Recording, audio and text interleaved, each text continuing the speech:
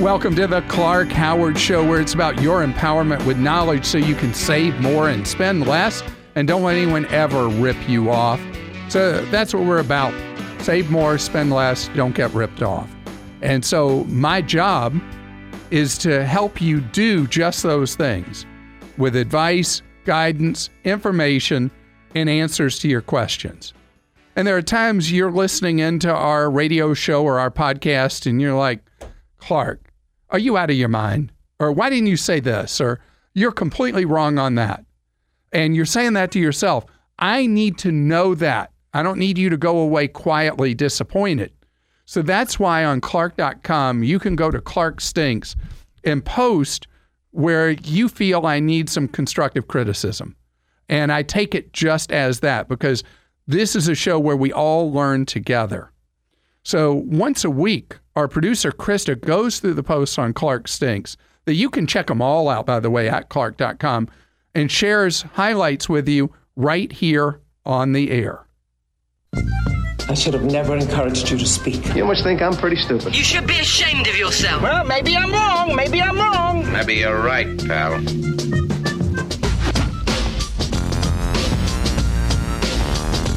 All right. Let's start with this one. On July 5th, Team Clark posted an article, Does Paying Off Your Mortgage Make Sense Under the New Tax Law? The whole article was about how you should pay off your mortgage since most Americans will not have the benefit of itemizing on taxes due to the increased standard deduction. At the end of the article, there was even a short segment where Clark talked about the new tax law on mortgages. Clark in the article did not say the same thing. I think the article went against what Clark has said for years, save for an emergency and retirement before paying off a low-rate mortgage, which is what the audio clip reiterated. Additionally, why would you pay off your mortgage early just because you cannot deduct the interest?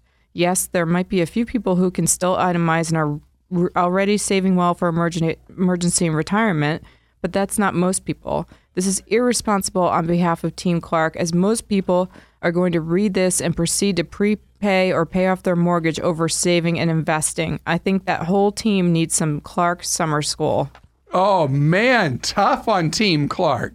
So let me first deal with the nuance of this. People have built into their brains over the decades that you want to buy as much house as you can, take on as much mortgage debt as you can, and that you want to reach on that house and carry that debt. Mortgage debt is not good debt. It may be the least bad of debts. And if you are hitting those check marks, just as you saw me in the video, it is absolutely a first priority to save the maximum you're allowed to under the law for retirement through whatever retirement vehicles you have available. You got a 401k, got a 403b. Well, 403b is a little iffy. Have a TSP, Roth IRA. Doing these things and maxing them out, great, because it gives you the flexibility. You have the money. Having a rainy day account is great. If you've done all those things, canning the mortgage is wonderful. But canning the mortgage, but not having saved money, makes you house rich, cash poor.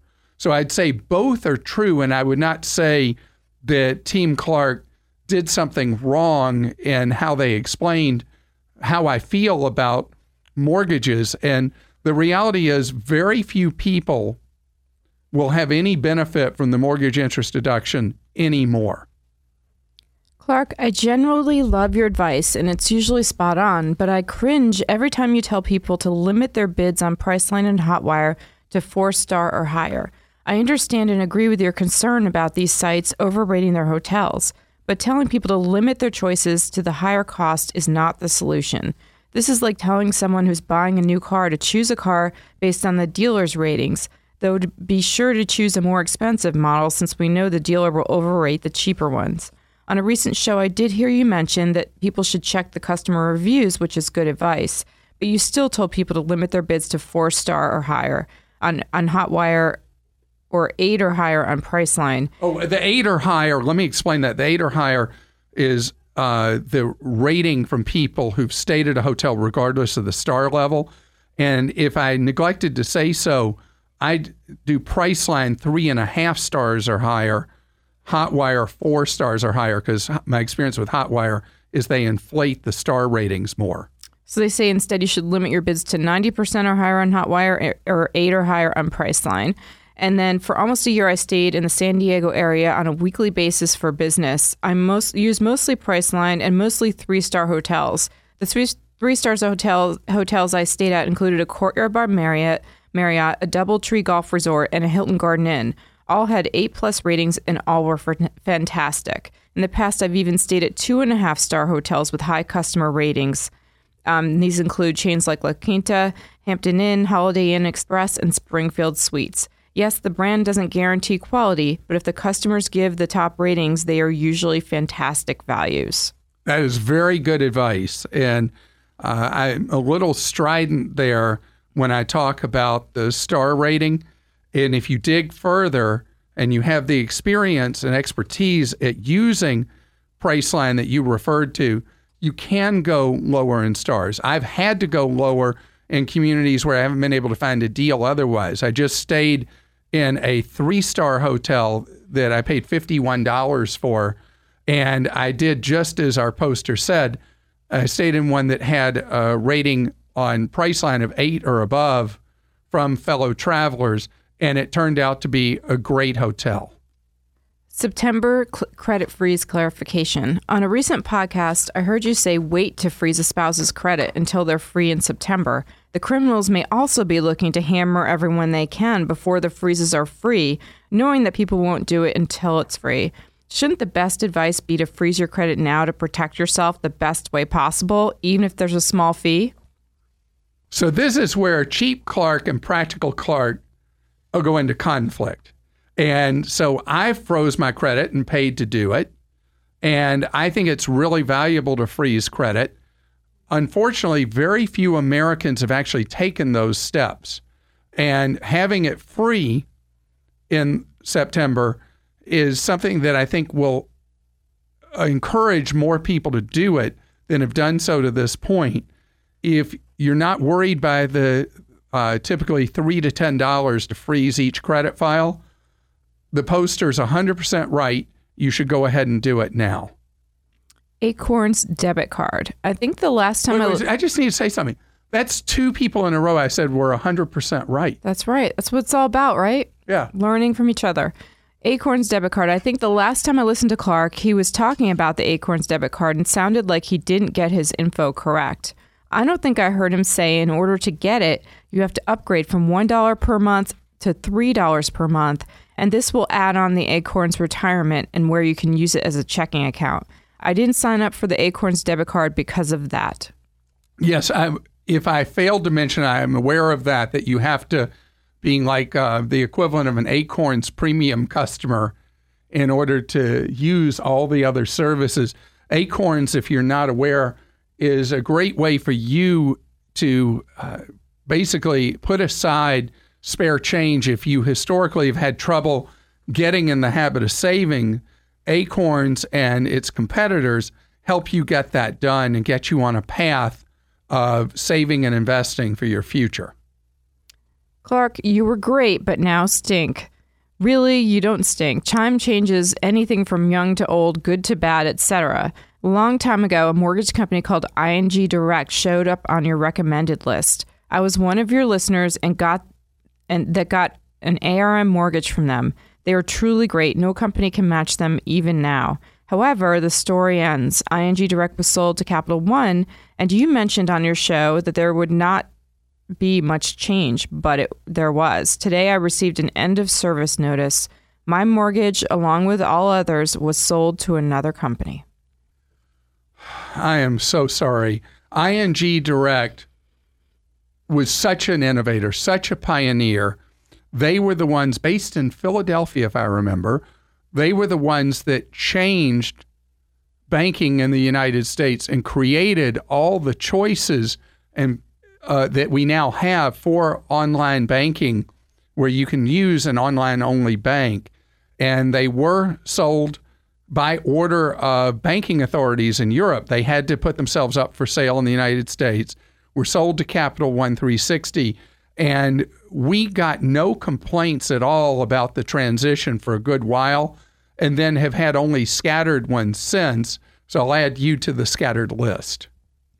On the podcast, a caller talked about how a man blacked out and hit her mailbox with his car. A policeman then wanted the woman to come down to the station to file a complaint against the man. Clark doesn't stink. However, I wish to offer a different perspective.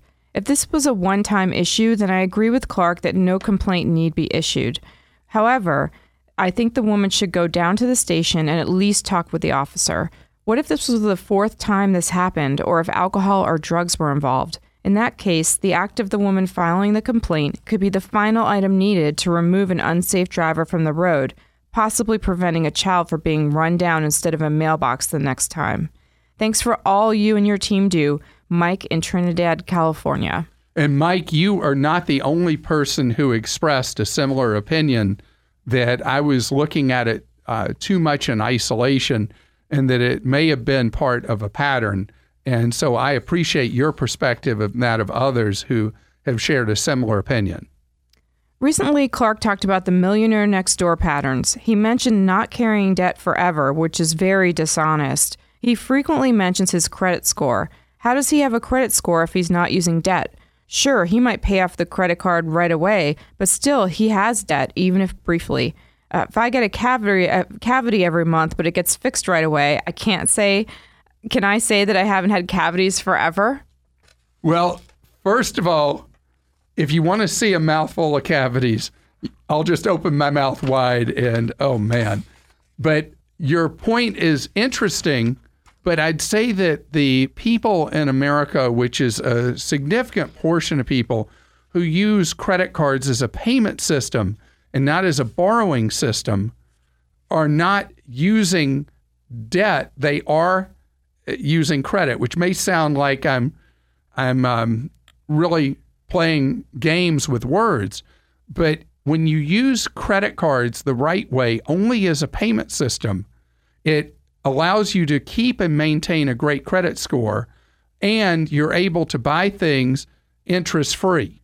You get a little bit of float, which isn't worth much, but I wouldn't say that makes me a debtor or a borrower. I don't even know the right term for it, other than it is a payment system for me. I appreciate all your posts. Please let me hear from you. If you go to Clark.com, go to Clark Stinks, and help me improve the service that we are here to provide for you. David is with us on the Clark Howard Show. Hi, David. Hey, how are you, sir? Great. Thank you, David. I understand you are buying a franchise business. I am, yes. What kind of field is it going to be in? Fitness. Interesting. And what kind of cost do you have for the franchise fee itself and then for all the startup costs? Mm-hmm. So after speaking with one of the advisors, the fee itself is about $20,000, and their recommendations for cost of living in our area, rent, stuff like that, would be about $85,000 for the first year. And how much of this $100,000 do you have that you can generate from money you've saved, money you have? So for us, it's going to be almost entirely financing. We have a little bit of student loan stuff that we've been paying off. So the money for that will not come necessarily from, personal monies. All right. Well, let me lay some things out to you.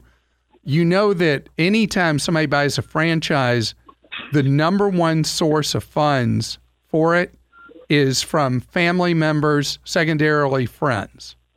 Mm-hmm. What's that well look like for you, those two wells? So we have a potential investor from a business partner that I'll be going in with, so he'll be helping me with a little bit of the money. We're still fairly early in the discussion process, so as far as total investment amount, we haven't come up with anything yet. Okay, because when you're doing a startup, banks just really have no interest in you at all. There are now, there's a really wide network of lenders that are non-bank lenders that will lend to small businesses. But that's the good news. The bad news is the interest rates charged tend to be extremely high, like even in the range of 40 to 50% interest. Mm-hmm.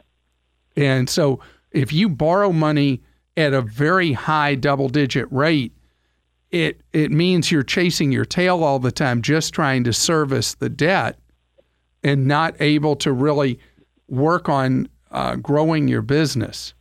So, absolutely. So you really need to think about where the money's going to come from. Even if you had to give up some percent of ownership, getting money from family and friends and acquaintances is really where your efforts should be concentrated rather than the idea of borrowing.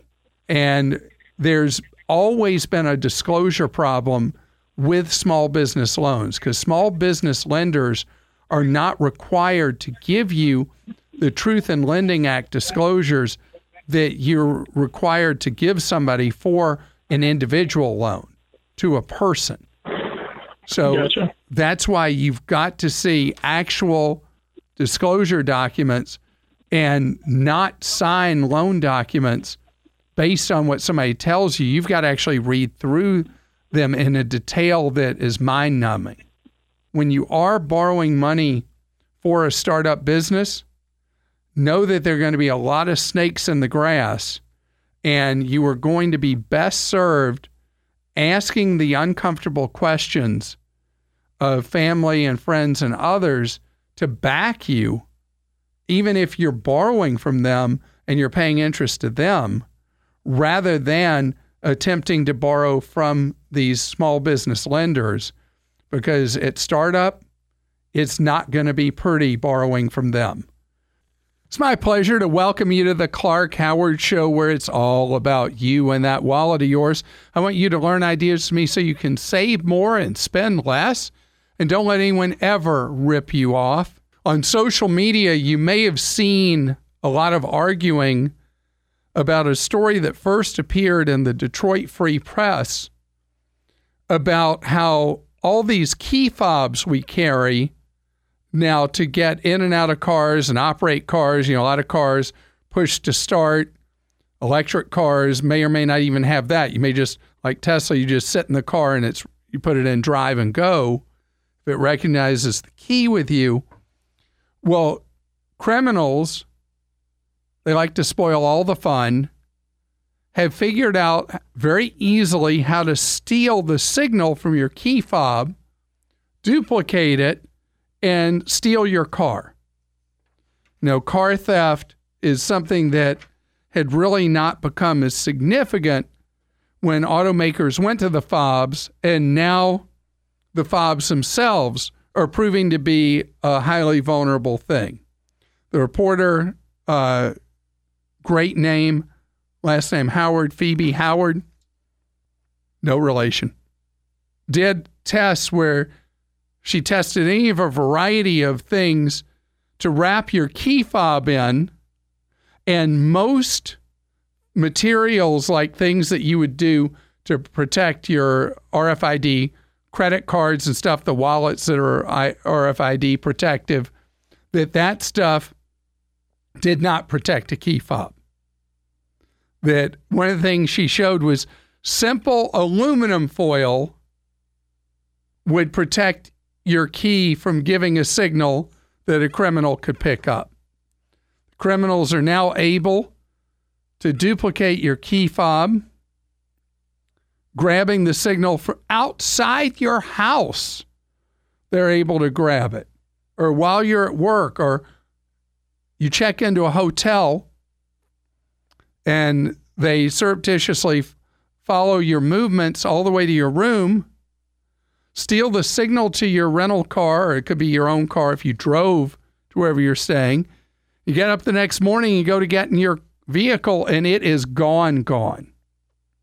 So is all the rumors about this spread and all the disagreements, the reality is, just like happened with the wallets, there will be enterprising sorts that will put out covers for fobs that will protect the signal from them, and using aluminum foil is only for the completely paranoid. Now, the other thing riding to the rescue with the signal being given off by the key fobs is more and more vehicles, starting really this fall, you'll start to see this more frequently, where your vehicle will always be connected to the internet. Small number of models are now. The Tesla brand I mentioned earlier, all Teslas are always connected to the internet. You always know exactly where it is. Owner has access on the app on their smartphone. Tesla Motors can pull up the exact location, speed, direction, everything about any vehicle. And other automakers are following in Tesla's footsteps. And this will mean that you will not be able to get away with the stolen car unobserved. You will be tracked. You will very easily be able to be potentially captured. So this is a transitional problem with the key fobs. And just know that this is a problem that exists, and very easily a criminal can intercept that signal. I'm not going to go more into how they do it. I don't need to help people know how to commit a crime. Sammy is with us on the Clark Howard Show. Hello, Sammy. How are you doing? Hi. Good. How are you? Great. Thank you. Sammy, you want to plan out an exotic retirement, or at least have one. I came to the States like 10 years ago, and I feel that I started late. So at the time I started, I was 36. I want to see what's the best way to have a good retirement where I can also potentially help my son in college. That is always the dilemma. So you're 46 now? No, when I started the planning for the retirement, I was 36. Oh, okay. I'm 43 now. 43. I came to the States 10 years ago, yeah. Okay. And how old is your son? He's 8. So you got a decade till the tuition bills start rolling in. Right. Okay, so I'm going to say something that sounds terrible, and I've never met your son, but he's not going to like me at all. But your first responsibility is to do all the tax advantage savings you can do for your own retirement.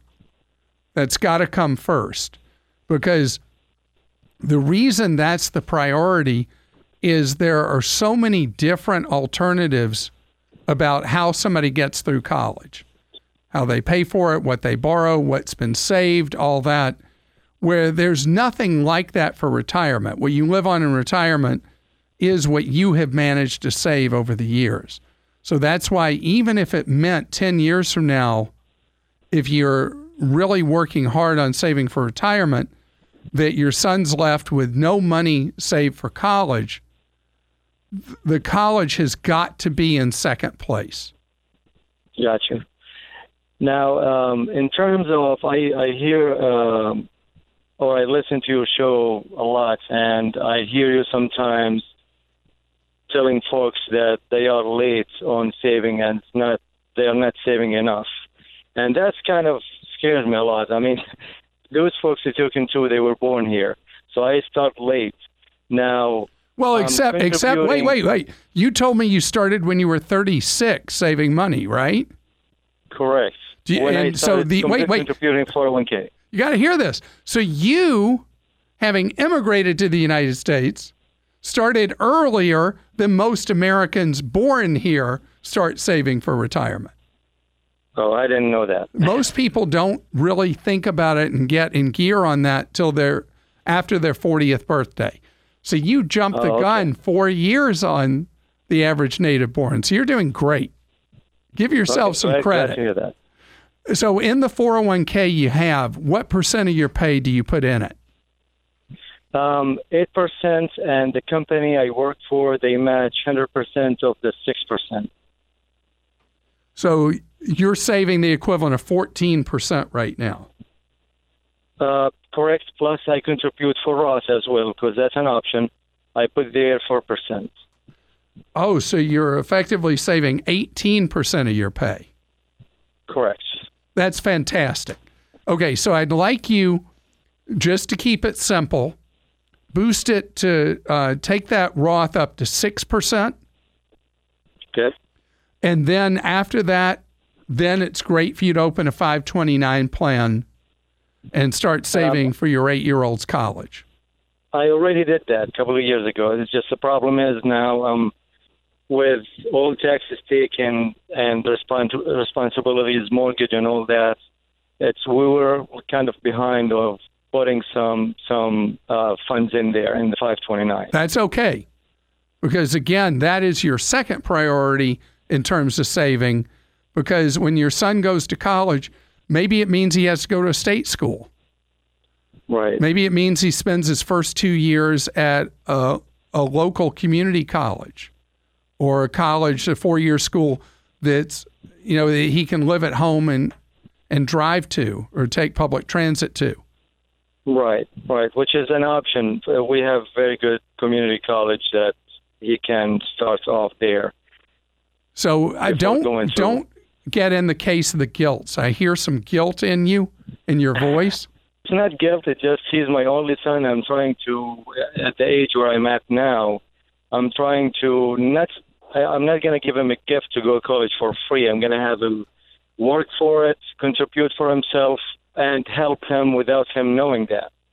It's just I'm trying to be ready, prepare myself for that. Like, whenever he needs me, I will be there. Well, you are a phenomenal person and obviously a very loving, caring, great dad. And Thank so you. the 529 with the 10 years you've got till college, whenever you can afford to put money in it, put it in that. Because that is the most effective vehicle, because the money grows tax-free and it's spent tax-free. And depending on your state, there may even be a state tax deduction or credit for making the contributions each year up to a certain amount of money. Got you. If you don't mind, may I ask one more question? Go right ahead. I heard you saying about finance advisors and planners, and part of my compensation there is stock market. And I heard horrible stories about people, they put all their retirement saving with finance advisors in order to have better retirement and probably fixed income, but they lost everything. Now, what is your recommendation of finding trusted, and it's kind of hard combination, money and the trust to be together, but right, like as good as possible place where I can start off? Well, you may not at this point need that, because most of your money is spoken for. You're doing the smart things already with what you're doing in the traditional 401k and the Roth 401k, the big employer match. You're doing everything as you should. But if you want a checkup, you want to talk to a financial expert and get a checkup, I can recommend Garrett Planning Network. Garrett, like Garrett? ETT, yeah, Garrett Planning Network. I've got a link to them and NAPFA on my website, National Association Personal Financial Advisors. But in your case, using a Garrett person just to give you a checkup, talk through your goals and what you're trying to do. They just charge an hourly fee for it. They don't push any investments. And so that would be what I would do next if you do want to have your temperature taken on how you're doing overall with your money. And best to you and your son. Andy is with us on the Clark Howard Show. And Andy, we were just talking about 529 plans, and you want to talk about those, huh? I do. I've got a new child coming along in September. Congratulations. And, thank you. And I've got 3 already. They're 7, 5, and 3. And due to my parents listening to you for years and me growing up listening to you for years, we opened 529s immediately as we got social security numbers for them right after they were born. And so wow. Those are doing well. And my question really is, with this 4th child, considering that 529s are transferable and that the ones that I have already are growing so fast, should I be looking at a different option to fund college for that 4th child so that I'm not stuck with a large 529 balance and having to pay whatever kind of fees and other tax penalties there would be once my kids are all done with school? What a great question. This is an impossible crystal ball, but is the fourth child going to be your last, or could you be having more kids over the years to come? Right now, we're planning on it being the last, but we're still open to adoption potentially, so we never know. That's fantastic. Okay, so since you already have, for the 7-year-old, 5-year-old, and 3-year-old 529 plans, you can leave your soon-to-be-born child out of the equation. Okay. And since you have the ability to move money among the children tax and penalty free, if one of the older kids doesn't need all their money or scholarships out or whatever, then you've got the ability to pay for the youngest to go to school. And you eliminate the fear of the whole question of what happens if you end up with extra money left over for college. And I should tell you, that's a fear, Andy, most parents wish they had, was having too much money saved for college. Oh, I know. But that is a great strategy when you have multiple children in a household, is you front load money to the older ones, knowing you can move that money down to the younger ones. And that normally works out as the best strategy.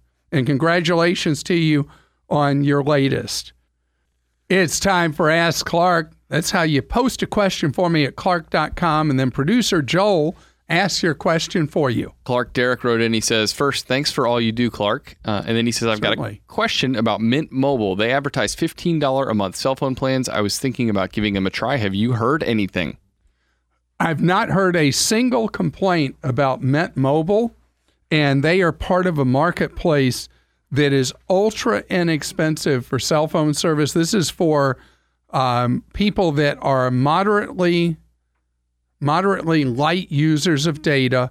You pay $15 a month. You pay 3 months in advance, if I remember right, for Mint Mobile. And this is an area that is hot right now in the cell phone market. There's also Unreal Mobile that is $10 or $15 a month paid monthly.